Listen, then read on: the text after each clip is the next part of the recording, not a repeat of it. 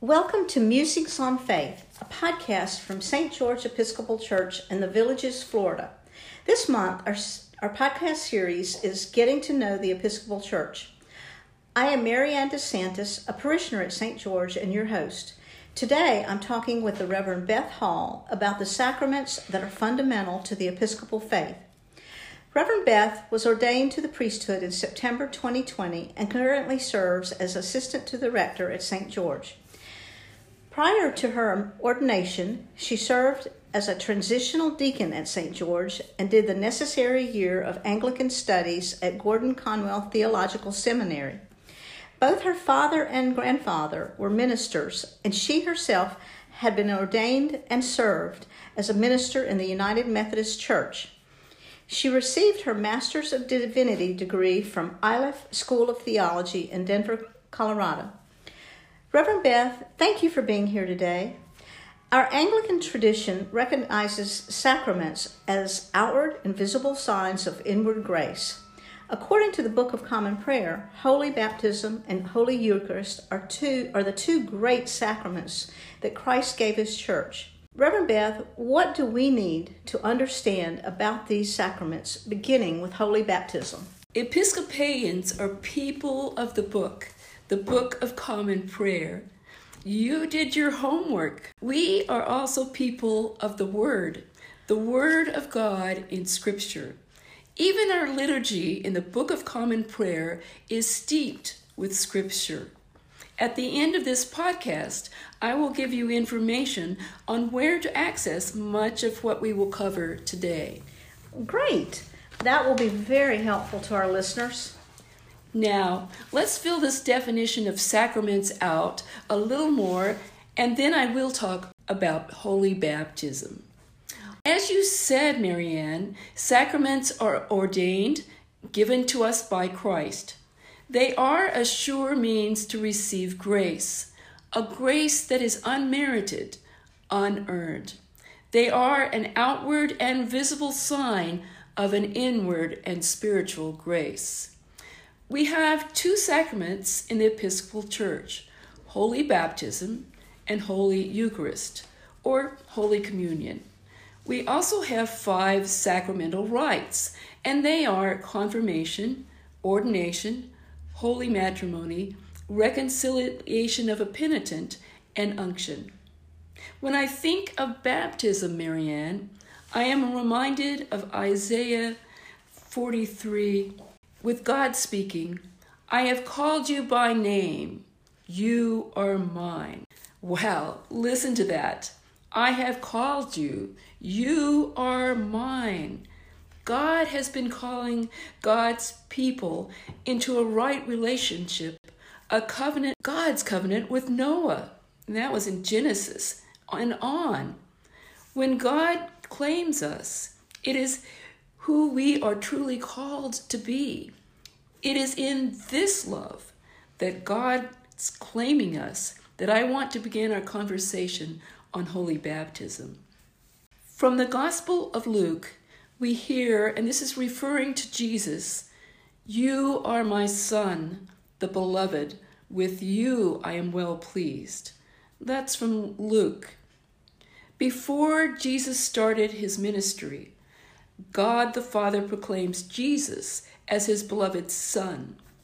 We too, in our baptism, are claimed by God as God's own beloved children. Powerful, huh? Yes, it is. You see, God the Father, Son, and Holy Spirit always wants a right relationship with us. God searches for us, calls us. In our baptism, our part is saying yes to Christ, our Lord and Savior. Baptism is the sacrament where our triune God embraces us as children, God's children, and members of Christ's body, the church. Remember, sacraments are outward and visible signs of inward and spiritual grace, given by Christ that we might have life in Him and through Him. It is an unmerited gift, a gift that is beyond our comprehension as to the breadth and the depth of God's love for us. It is grace pardoned grace. It means that Jesus paid the price for us before we even existed. Whew! Because of that grace, we are redeemed into and members of Christ's church and adopted heirs of the kingdom. In baptism, we are resurrected from sin to life in Christ Jesus our Lord.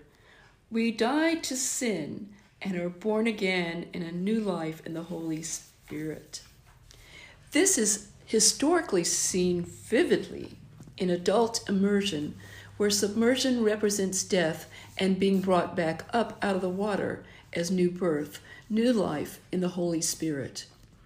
In Luke's Gospel, after Jesus has been baptized, and just before the voice from heaven proclaims Jesus as beloved Son, the Holy Spirit comes down as a dove.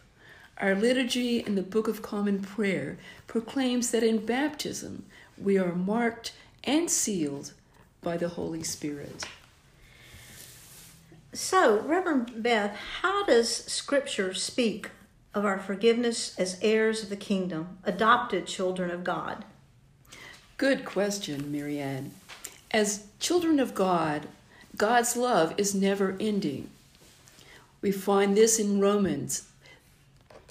For I, Paul, am convinced that neither death nor life, nor things present nor things to come, nor anything else in all creation will be able to separate us from the love of God in Christ Jesus our Lord. Our triune God's love for us is inseparable. God's promise is forever. Wow, that is really powerful. Yes, it is. So, Reverend Beth, what is the outward sign of baptism? Again, good question, Marianne. The outward sign is water. The very word baptism is from a Greek word meaning to immerse in water, to clean, to cleanse us from sin. From 1 Corinthians, we hear, washed, sanctified, and justified in the name of our Lord Jesus Christ with the Holy Spirit's guidance. Christian baptism symbolizes crossing over the waters to enter into membership of Christ's church. Baptism is a publicly witnessed by the community of faith who pledge with the parents and godparents or sponsors for infants and sponsors for adults of baptismal candidates to nurture the baptized in the Christian faith. Our history of Anglican baptismal liturgy is rich. It predates even early Jewish baptism. We practice immersion or pouring of the water, followed by the sign of the cross on the forehead, many times done with oil, which is blessed for that purpose. Please tell us about the Episcopal understanding of Holy Eucharist. In Holy Eucharist, our liturgy points to the very core of what we are about as Episcopalians. Holy Eucharist, as a sacrament, is the primary act by our triune God in Christian worship. That is huge.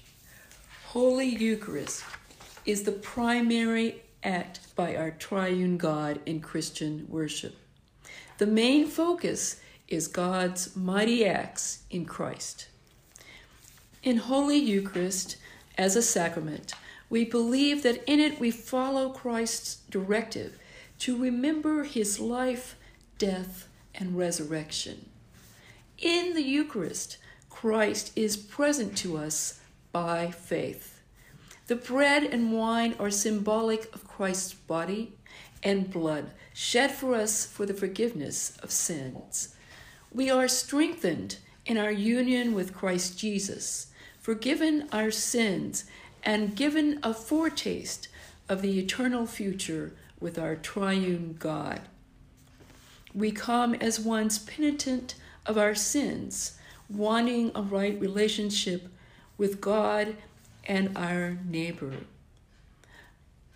It is under the parish priest's jurisdiction to deny this sacrament for reasons of riotous behavior and unpenitent heart. The unpenitent make amends of their life habits before being invited by the priest to partake of Holy Communion.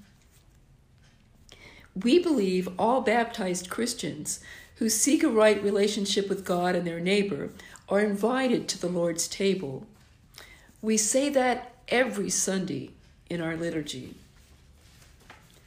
Holy Scripture verifies Christ Jesus instituting the Lord's Supper.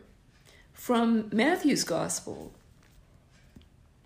While they were eating, Jesus took a loaf of bread, and after blessing it, he broke it and gave it to his disciples and said, "Take, eat, this is my body." Then he took a cup, and after giving thanks, he gave it to them, saying, "Drink from it, all of you. Our Anglican heritage strongly disagrees with transubstantiation. Can you tell me what exactly that is? It's a big word, transubstantiation. It means that the bread and wine are actually turned into the body and blood of Christ. Our Anglican heritage, Marianne, strongly disagrees with that. We find that in Article 28. It states that it is not supported in Holy Scripture, and that is our belief. Yes, there is spiritual presence, but not actual changing of bread to the body of Christ and the wine to Christ's blood. What does the word Eucharist actually mean? Eucharist is from the Greek word Eucharista, meaning thanksgiving. So, to summarize and expand, we have two sacraments, Holy Baptism and Holy Eucharist. Holy Eucharist can be referred to as Holy Communion, the Lord's Supper, the Divine Liturgy, to mention a few. We also have sacrificial rites, as we said earlier. They are confirmation, ordination, holy matrimony, reconciliation of a penitent, and unction. These developed through the Holy Spirit's guidance of the Church and are means of grace, but they are not required or needed by all the people like the two sacraments are. For example, not all people will marry. What if our listeners want to review the Episcopal understanding of the sacraments and sacrificial rites? If persons listening now want to review what we have just covered on sacraments, let's start with our Book of Common Prayer. They can find the overall guides there.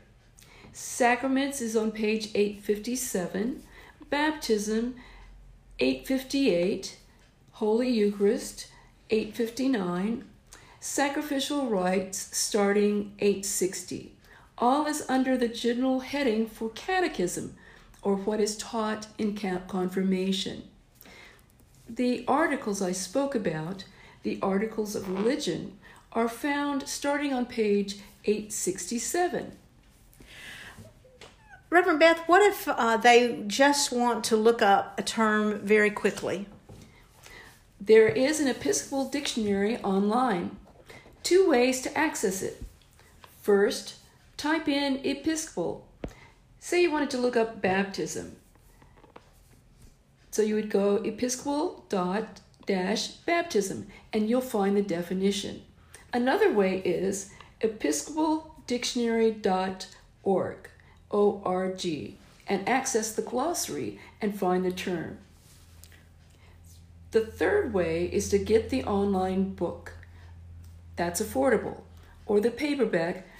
I'll warn you, it's expensive. The title is An Episcopal Dictionary of the Church, a user-friendly reference for Episcopalians, by Robert Boak, B-O-A-K, Slocum, and Don S. Armentrout, A-R-M-E-N-T-R-O-U-T. Another dictionary is a dictionary for Episcopalians, and it is by John N. wall. Thank you, Reverend Beth. I hope our listeners find this information as enlightening as I have. Listeners, please send your questions and comments to musingsonfaith@gmail.com. We will answer via email or on our website. Thank you.